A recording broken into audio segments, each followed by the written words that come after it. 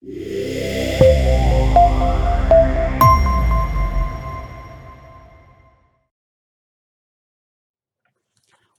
to Global Missions Health Conference 2020. Social Enterprise and Missions Today. Phil and I are planners, and God has such a sense of humor because He's messed with our plans our entire ministry. I always thought I was a change agent until I realized I only like change I choose, not 13 surgeries between 4 kids raised in the developing world. While I was dating Phil, I discovered that he had our life in 15-minute slots. He had potty breaks and food and me in those, and I realized I had to have veto power over those slots or this relationship wasn't going to work, and I've been messing up his slots ever since.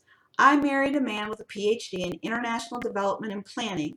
If that man had to plant a daisy, he'd go buy 3 books on it and study it first. I'd just shove them in the ground and see which ones lived or died. But for sure, if you shoot for nothing, you hit it every time. So make a plan and then ask God to mess with it. Today, in this workshop on social enterprise and medical missions, my hubby, Dr. Phil McDonald, will jump in now and then and join us in the Q&A time. Phil is the head of Leader Empowerment and Development, LEAD, in 21 lands and 200 programs, with a focus mostly on macro enterprise, large people groups, church movements. Macro has greater risk but greater reward. My focus has usually been micro enterprise, targeted groups, a woman or a group of women wounded or at risk. Less risk for sure, but less reward. Often my micros turn into macros. Macro, though, is way more fun, and nevertheless, my motto is dream big and start small. Phil's motto is just dream big. Both work depending on many factors. I'm the president and founder of Women at Risk International in 55 lands and 200 programs, including the USA. We address 15 different risk issues: female circumcision, honor killings, domestic violence, rape, AIDS, but we're most known for our fight against human trafficking, this century's fastest growing crime, slavery. I'm licensed in all 50 states to train medical professionals and CMEs and CEUs in the 8 health categories where they would see human trafficking in their offices and industry and how to respond, which is how I came to be involved in GMHC. My passion began as a child. At age 5, my family moved. My father was a surgeon. I was a missionary kid. We moved to the land of East Pakistan, where I lived until college. And by the age of 14, we had been through 2 wars. I went to boarding school in West Pakistan, and at age 14, West Pak conducted a genocide against the East Pakistani people, and we became Bangladesh.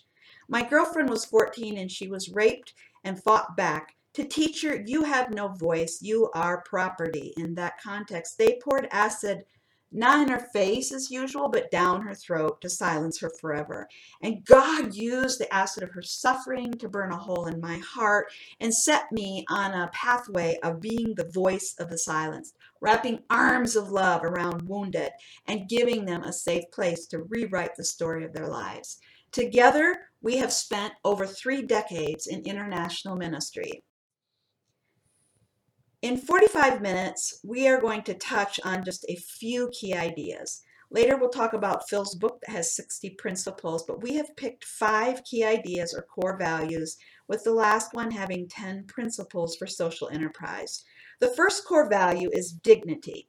Dignity through handouts versus handouts through independence, mostly financial independence. The dirty little secret of 150 years of the American government and ministry overseas is we've created a gigantic welfare system. We've created dependency, hostility.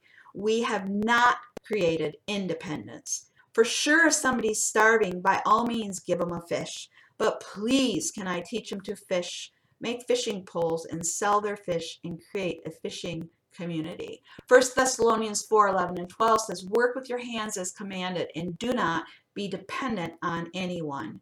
When you rescue a person that's been shackled in a basement or in a backyard to the wall with a shackle around their neck, true story, for 11 months, sold to whoever comes to the front door, and brought into the safe house on a day I happened to be there at 7 years old, you can't just pat that person on the head and say, nasty little life there, go do something nice. You must educate them and give them job training and a job with dignity. 90% of Cambodians rescued in a police raid and sent home without job training get resold. You must start the journey at rescue. Dignity comes through education or skills and financial independence. So, in the Women's Training Center in Burma, where Association of Churches was working out of a pastor's living room and teaching their orphans 3 job skills, we built a women's training center for close to $100,000 that's now worth $1 million or more. And recently they added nursing. And so the women go to a hospital in town where a Christian doctor owns it, so we know they will not be exploited. And then they move back to the villages they came from where there is no medical training. Imagine if you are a nurse in a village where there's no hospital, no doctors, nothing, and you have such an incredible value-added skill. So that's an example of a micro enterprise that turned macro.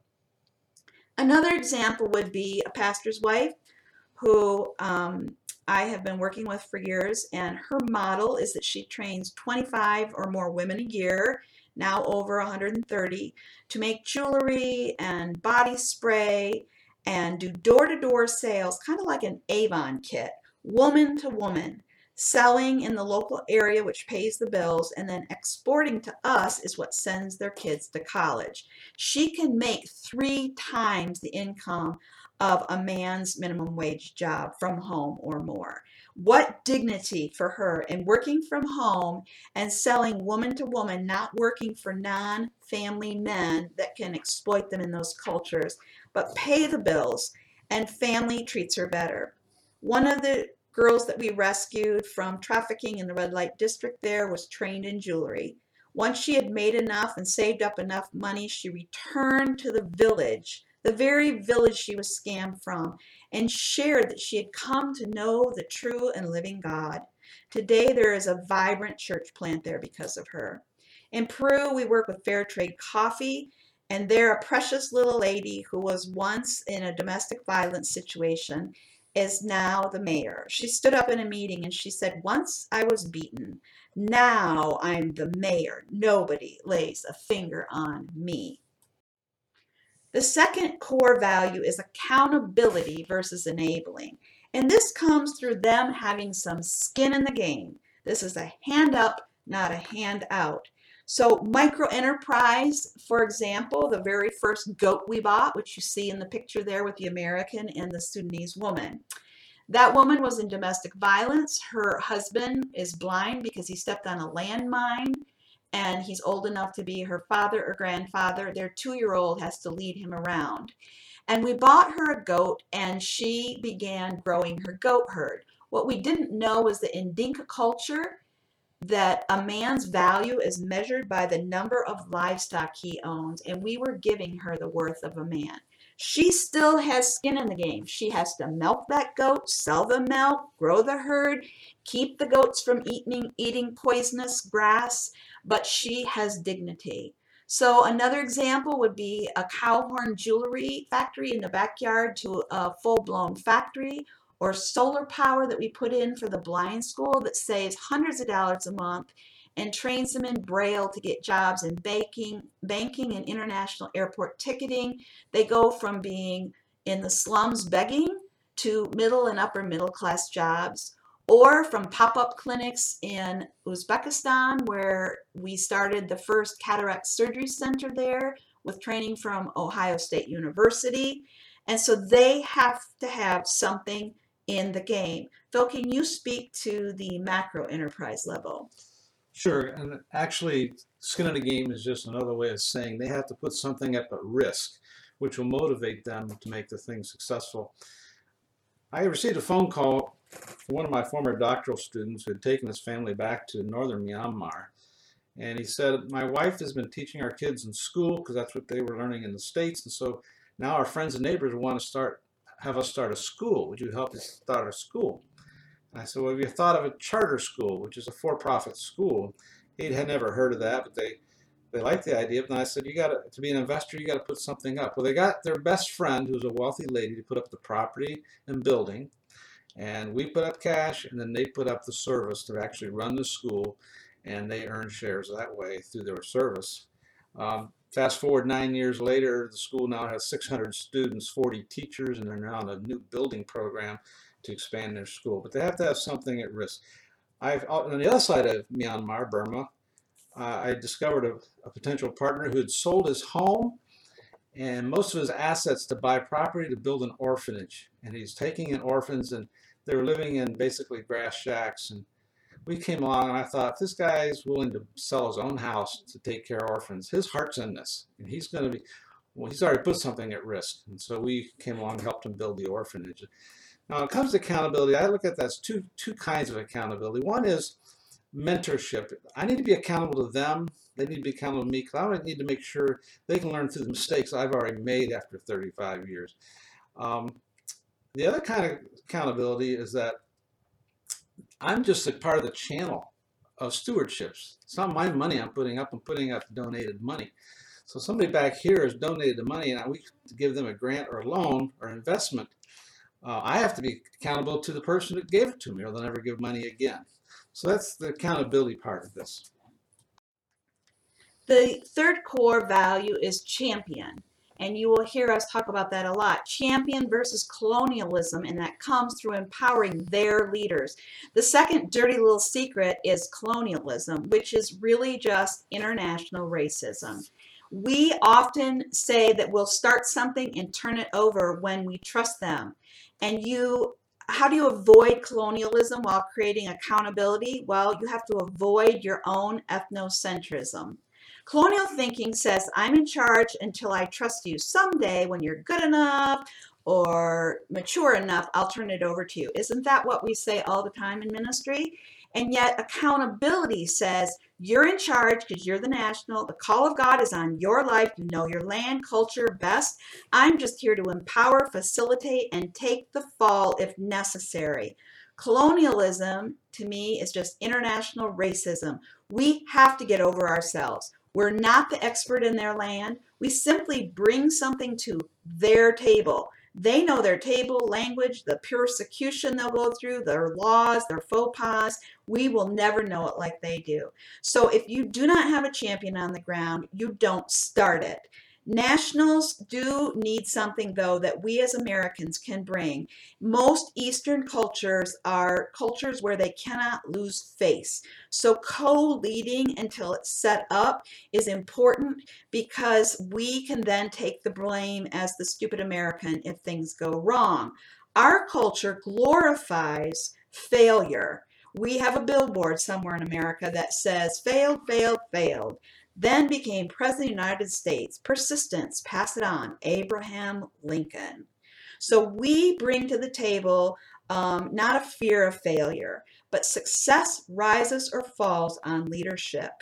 We are just there to facilitate the twinkle in their eye, not ours. So in Nepal, we have a husband of a partner who has planted 10 churches in 18 months. She has planted a safe house, a cafe, a counseling center, a craft center, an orphanage, mobile clinics, does relief, and her husband runs a seminary. We took a 5-star cake decorator there to take them to a new level. And she also trained in Cambodia, where they provide the royal family with cakes. They're so amazing. They were selling bread for a few rupees before, but the cake would bring in 1,500 rupees. And so just empowering them to do the things that work. What we've learned is that in their culture, the power, nationals know the power of PPP and pinching pennies. So I want Phil to speak to PPP.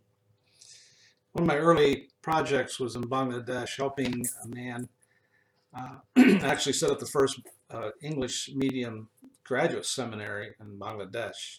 And this man had 3 master's degrees and a doctorate from the States and had never been taught how to start up a school. That was my training. So together we worked together. And one thing I learned from him is an accounting background, the difference in the standard of living between an American and a Bangladeshi. This is one of the big mistakes in social enterprise that Americans and Europeans make. They don't fully understand the purchasing power. PPP is an economic term for purchasing power parity. What's a dollar buy for us versus what's a dollar buy for them? And we tend to because a dollar doesn't mean much to us, we tend to overinflate, and when they can really live on very little, and it's still a good wage for them. So Dr. Shurkar went on to build not only a seminary, but a college, orphanages. He's planted 24 churches, built 14 primary schools, does micro enterprise. And one of the things I came along recently to help him with is doing dairy herds. We can support a pastor in a remote area, 5 dairy cows that will make $1,000 profit a month, when the average person would make $100 to $200 a month. This does great things for their ministry. It does great things for the reputation in the community. And we even have hospitals. 2 hospitals are working in Bangladesh that are sustainable. One, an old mission hospital the British Baptists built over 100 years ago. That's now sustainable. And we work with another one by a private family that actually employs 500 doctors, and we're helping them bring world-class heart surgeons over to teach them to do heart transplants and heart surgery. And that's very sustainable. God works through leaders all through Scripture. So you can have millions of dollars, but if you have the wrong leaders, it's money down a rat's hole. If you have the right leaders and no money, you can still make change if God is in it, and war is proof of that. Leaders bring change with or without resources, and resources tend to follow leaders. Find your champion on the ground, or don't do it. The 4th core value is generational change versus band-aids. And this can be found through multiple bottom lines. This is where you will see systemic change. And it's not just spiritual, because that is what drives us in ministry. We must have that.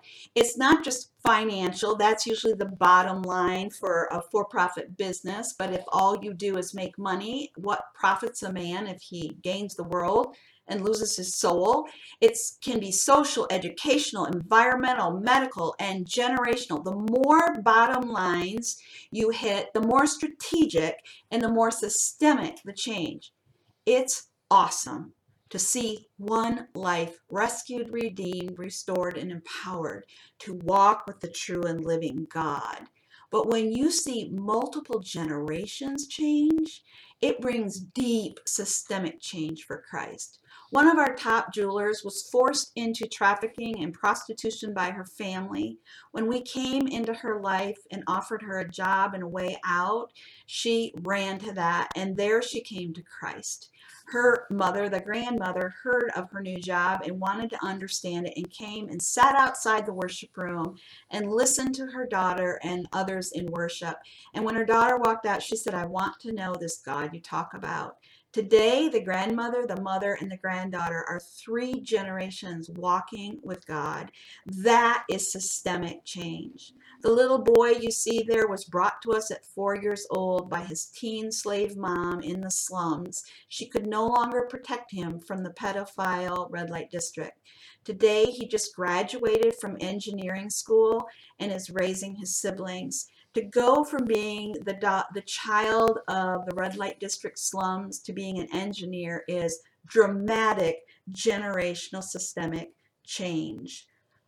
Hasina is the first woman I ever bought a sewing machine for. She was wife number 2 in a Muslim home, 2 wives, 8 kids, 1 husband, in a room the size of a king-size bed. And I gave her a sewing machine, and she began making more money than her husband, and the abuse stopped immediately. I was visiting her in her home with my daughter, who was 12, and her daughter was 12. I pointed to the sewing machine in the corner, and I said, "Hasina, are you going to teach your daughter to sew?" And she said, "Nope." I looked at her kind of horrified, And she said, I'm going to teach her to embroider. She will make 10 times the money that I make, and she will make a good marriage to start with, and they will treat her with dignity. HIV widows lead a Bible study and make jewelry. When I first heard about them, they were selling rainwater in baggies with a straw in the market, determined to make a living with dignity. That's my kind of girl. Economically, their magazine jewelry is what took them from mud and sticks to brick. And then we did the cow horn factory, and we bought them cisterns and put gutters on their house that dumped the rainwater into the cisterns so they could grow crops and do drip irrigation. They have goats and chickens. So during COVID, they didn't even have to leave their home. They could eat. They could not go to the factory to make jewelry, but they had everything they needed to survive.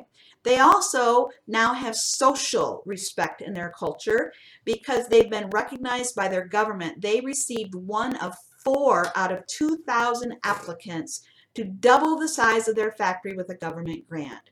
The widows that we drill wells for in Bangladesh that are harassed in their Hindu villages, when we drilled a well at the Hindu temple and the Hindus complained about our widows having wells, the Hindu leaders said, leave them alone. They drilled us a well. If you don't like it, you can leave. So educationally, kids now that are getting degrees in law and banking, doctors, lawyers, school teachers, nurses, goat herders, whatever their dream is. And so real systemic change. The 5th core value is a real plan. A real plan versus no plan. If you shoot for nothing, yes, you will hit it every time. And so if you are interested in Phil's book, it has 60 principles in it, but we have created 10 principles here for you today just under social enterprise. And principle number 1 is the why, bottom line. Profit, as we said, is the usual bottom line, but it cannot stand alone. Every effort must produce spiritual results, at least in opening doors. Results, as we all know, are God-ordained, not man-driven. The more bottom lines you can count, the more strategic the project. This is not about results, but it is about strategically targeting, intentionally targeting as many bottom lines as you possibly can. The second principle is needs assessment. That's the what. This is how you answer the question of how do you determine what are the most strategic set of needs when there are so many. If you have to meet every need, you're going to feel like you're bitten to death by a flock of ducks because it's impossible to meet all the needs. So this is how you determine which are the most important. And the key is asking nationals, both Christian and secular, not yourself, not your colleague. You're the former. You are the foreigner. Phil, can you speak to needs assessment? In the PhD program he was in, I think the one thing that I feel like above all others that it did for our ministry all these years was it taught him and the men and women in that class how to analyze the needs of an entire nation. So we were offered a job, diplomatic job, and it would have been setting up a school district or system for an entire country. So applying this to the ministry. Sure. I usually sit down with our national partners or potential partners, and we do a needs assessment. We sit down and we say, what's missing? Where are the gaps? What's the needs that you have? This happened to be a particular denomination. And they sat around this table, and I vividly remember a blank chalkboard up there, and I said, what are your needs? Let's write them down. And they said, you tell us what our needs are. Because they had always been used to the colonial, white savior telling them what to do. And I just said, I'm sorry, I'm not from here. I don't know your culture. I don't know your economy here. I don't know what even your church situation is. You tell me what your needs are. And they were just astounded that somebody would ask them for their opinion. I said, look, I'm going to leave for 24 hours, and I want you to just start making a list on this chalkboard, and I'll come back tomorrow. We'll work it out. I came back the next day. They had thoroughly analyzed their situation. They came up with needs, and that was a great way to get started, because then we start pinpointing the really projects that would work. On a national level, when I went and opened up a country for our organization, I'd go through the commerce desk at the U.S. Embassy. They had what they called the Gold Key Service, and they would actually help you. The commercial desk would actually help you know what the needs are in a country. And we got some very good leads that usually went to a university that were experts that would lead us to actual potential partners. And that's how we did a food processing factory in Uzbekistan, and also the first for-profit medical practice in that whole region of 50 million people. The next principle is strategic prioritizing. This is the which thing do you do first? It's finding the balance between your capabilities, because you can't do everything, and the best opportunities. And what I found is that sometimes you step into a situation and you ask questions and you've done your needs assessment. I remember vividly in Indonesia when we went in through the government, and we had a professor that we had befriended his son in America, and he happened to be a professor at their Ivy League school. And we asked them, what are your government's most important priorities? Because we wanted to man that with Christians. And the two things they gave us were engineering and law. Now, we knew nothing about that, Phil and Becky, but it just so happened that we had just recruited a lawyer and an engineer.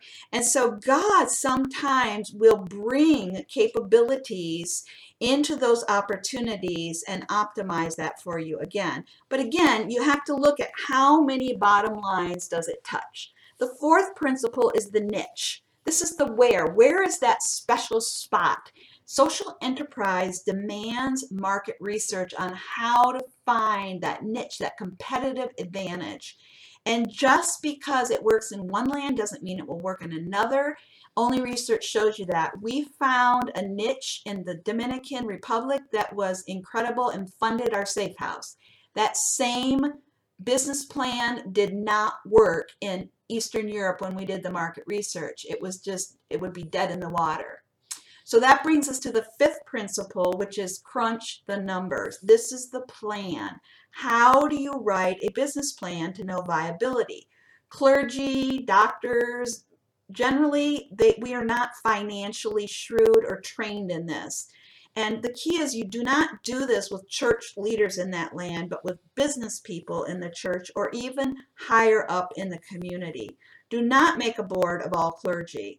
Let one clergy sit on the board, but seriously, you need to stack the plan with businessmen and women, even in the brainstorming sessions, because crunching the numbers is the most important thing. Unfortunately, one of the big drawbacks in the developing world is we don't have access to good market research. And so you have to do your own guerrilla marketing on the ground. And the way to fast forward that is to talk to the local businessmen who are already there. They know the standard of living. I remember we did our ophthalmology eye clinic in Central Asia. We brought an American over as an expert, and he said, well, you got to do it this way. And our doctors and over there, the local doctor said, no, that won't work because we don't have optometrists to be the feeders into the ophthalmologists. And you're asking too much for the price of a cataract surgery. People can't afford it. And of course, our expert insisted on it, and we almost lost our shirt because we weren't listening to people on the ground who knew the value and what people could afford, what they couldn't afford. Then sixth thing is the power of diversification, and this is so important, the risk. How do you diversify to spread the risk? COVID has brought this powerfully home because war partners that are diversified, like our HIV widows, are okay because they can stay home and eat. Those that depend on 80% of their budget coming from the sale of product through war suddenly got a wake-up call that we tried to emphasize before, and they wouldn't listen. Overnight, our sales stopped, and we were there only, they were only getting what we sold online. So we would tell them, what if, we get hit by the garbage truck? What if there's a nuclear attack? And they'd be like, cut it out. Now, all I have to do is whisper the word COVID, and they get it now the hard way. And so the good thing about diversity is it doesn't eliminate risk, it just spreads it out so your eggs are not all in the same basket to sink or swim on your own. One of the things we don't realize in the nonprofit world is people in the for-profit world, that's the real world. It's the risk of failure. And you look at the social enterprise and entrepreneurship textbooks today, you won't see much about risk. We've identified 90 risk factors you have to look at in starting up with something overseas, particularly in a remote area.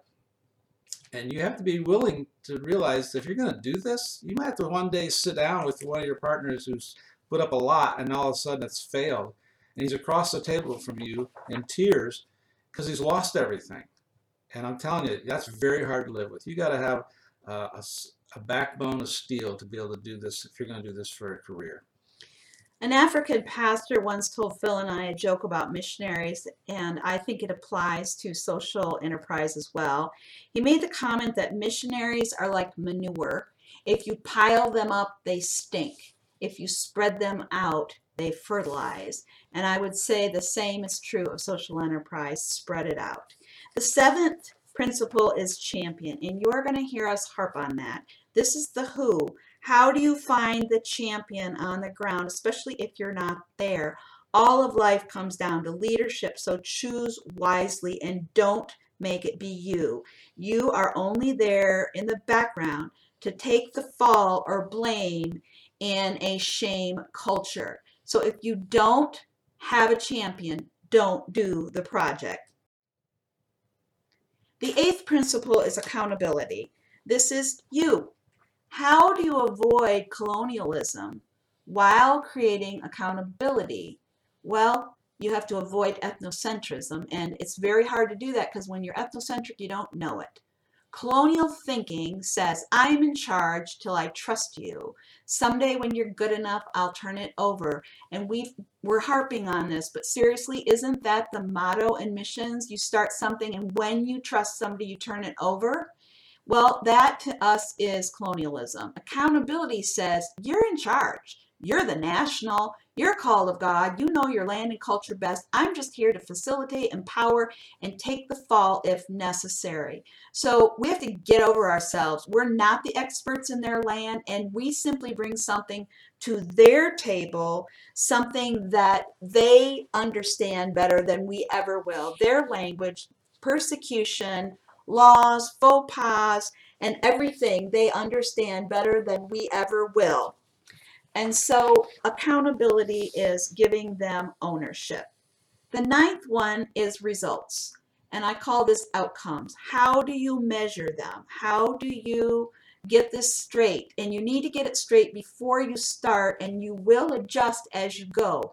If God is in it, you will discover outcomes that come about that you never expected. And so you adjust, and those are always encouraging. It shows you that something's right. But you have to learn to cut your losses early if they're financial, and you, of course, have to know that spiritual results are not up to you, faithfulness is. And then you can delight over the outcomes you never saw coming when God anoints the work of your hand and blesses your plans by messing with them. The final one is probably the single most important one, integrity. Two kinds of integrity. So the first one is the law, the literal law of the land. How do you avoid corruption in lands where it's normative? Well, we lived and died by the U.S. Anti-Corruption Act, which you can look up. It's called the Foreign Corrupt Practices Act, FCPA. And you can study that, and it's extremely helpful because things that are legal overseas are not here and vice versa. There are two ways to avoid corruption. One is to stay small and multiply all over. Spread out your manure so you don't come under the scrutiny of either law enforcement or the mafia or businesses or governments. And then the second is you need nationals to run interference for you, and you're always looking for a roof. Phil will describe to you what a roof is, but you need to know that many countries have conflicting laws so that you can be accused no matter what you do, and you have to learn the culture, find mentors, especially secular ones, to guide, assist, navigate, and even rescue. So in anti-trafficking, we're always looking for a cop a good cop in a country where we don't necessarily trust law enforcement, who we can call in. So you have to do this. You have to do this, whether you are planning a church or a clinic or a business. Yeah, I look at Ruth as being very important to your success. You have to endear yourself to someone in the power elite. For example, when we lived in the Philippines, we were going through a civil war. There was cops constantly who were underpaid, stopping us, wanting a bribe when we hadn't really broken the law. But I learned by just showing General Templo's business card. He was a general that answered to the president. All I had to do was show that, and the cops left me alone. So there are ways to do things that by having relationships with people in high places, they can actually protect you. I can give you many, many illustrations. Now, there's a difference between a bribe and a tip.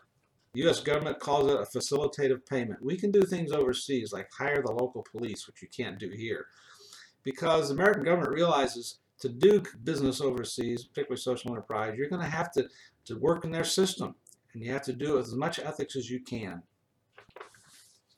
So, for example, you can give a tip to the customs agent to clear your stuff in a week instead of a year. You cannot tip them to look the other way or do something they're not allowed to do, but you can tip them to do their job, which in America you would not be allowed to do.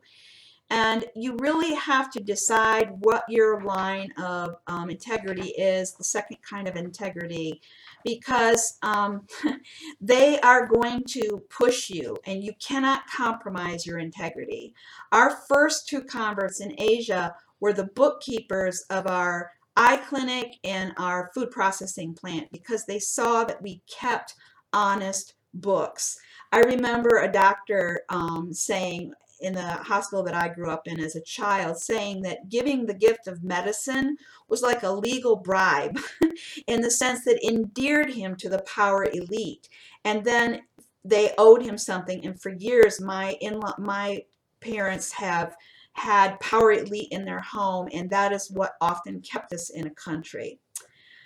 We want you to be encouraged. There's nothing greater than empowering a people group sold out to Christ to become independent and to leverage the gospel and in their own community. The story of our life is that there is no greater joy for Phil and Becky McDonald than seeing men, women, and children come to know the true and living God while standing free and reaching their own through economic, social, spiritual, educational, medical, whatever empowerment.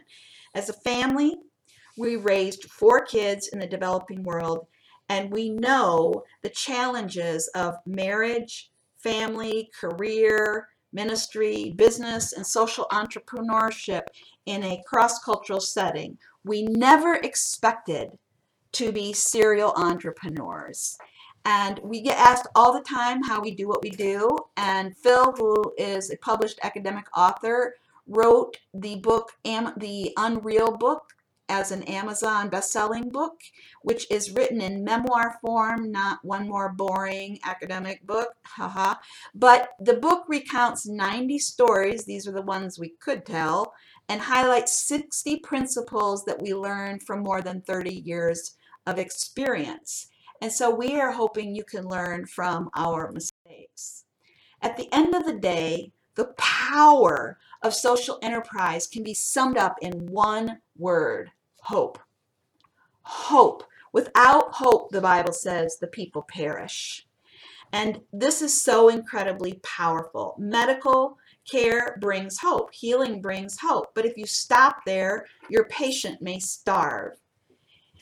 You have been trained with the ability to diagnose and bring healing. Use it to mimic the great physician.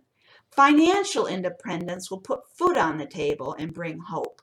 But if you stop there, what does it profit a man to gain the world and lose his soul? Justice brings hope. But if you don't know the just judge, it's hollow. Abraham Lincoln understood what many survivors learned the hard way. He said, mercy bears much richer fruit than strict justice. Justice is God ordained, but it doesn't remove the scars of pain. Many times our survivors go into a deep depression after getting deserved justice. Their pain's not gone. And mercy and forgiveness are what they have to learn. And these are not a reforming act, they're a releasing act. They release the victim, you or me or the victim, from becoming like the one that harmed them. And it's truly divine. So let Micah be your mantra. Do justly, love mercy, walk humbly. It's a requirement. And you know, Albert Einstein said the world will not be destroyed by evil people, but by good people who see evil and do nothing. That is you. As a medical professional, you have a power no others do. You can ask questions and see the unseen. Cops, clergy, those people, priests, who they can't ask a trafficking victim the questions you can ask. And would a trafficking slave run to a cop, a priest, or a pastor, or a church for sanctuary? I don't think so. They know they'll be judged.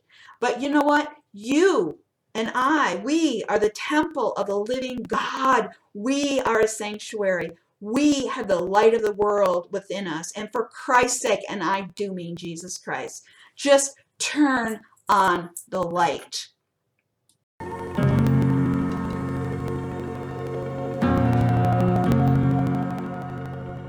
I'm Rebecca McDonald. I'm the president and founder of Women at Risk International, which is an organization in 55 countries, and we deal with 15 different risk issues, but we're most known for our fight against human trafficking.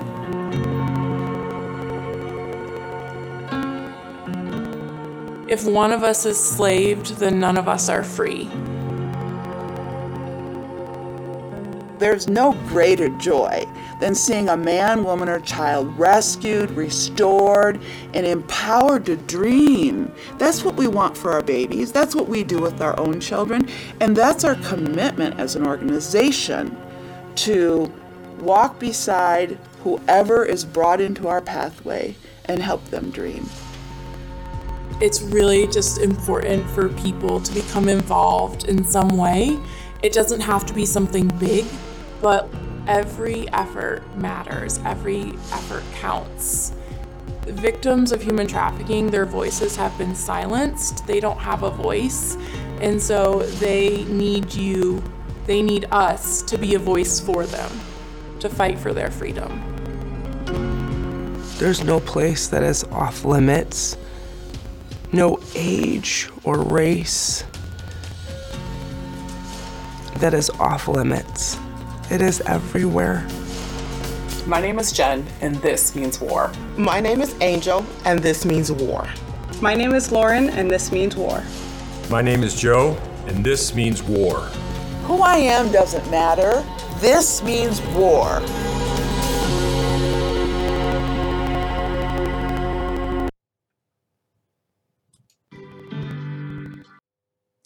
We can promise you that there is no greater joy than the journey of life and serving the King of Kings together. We took the path less traveled and have never looked back.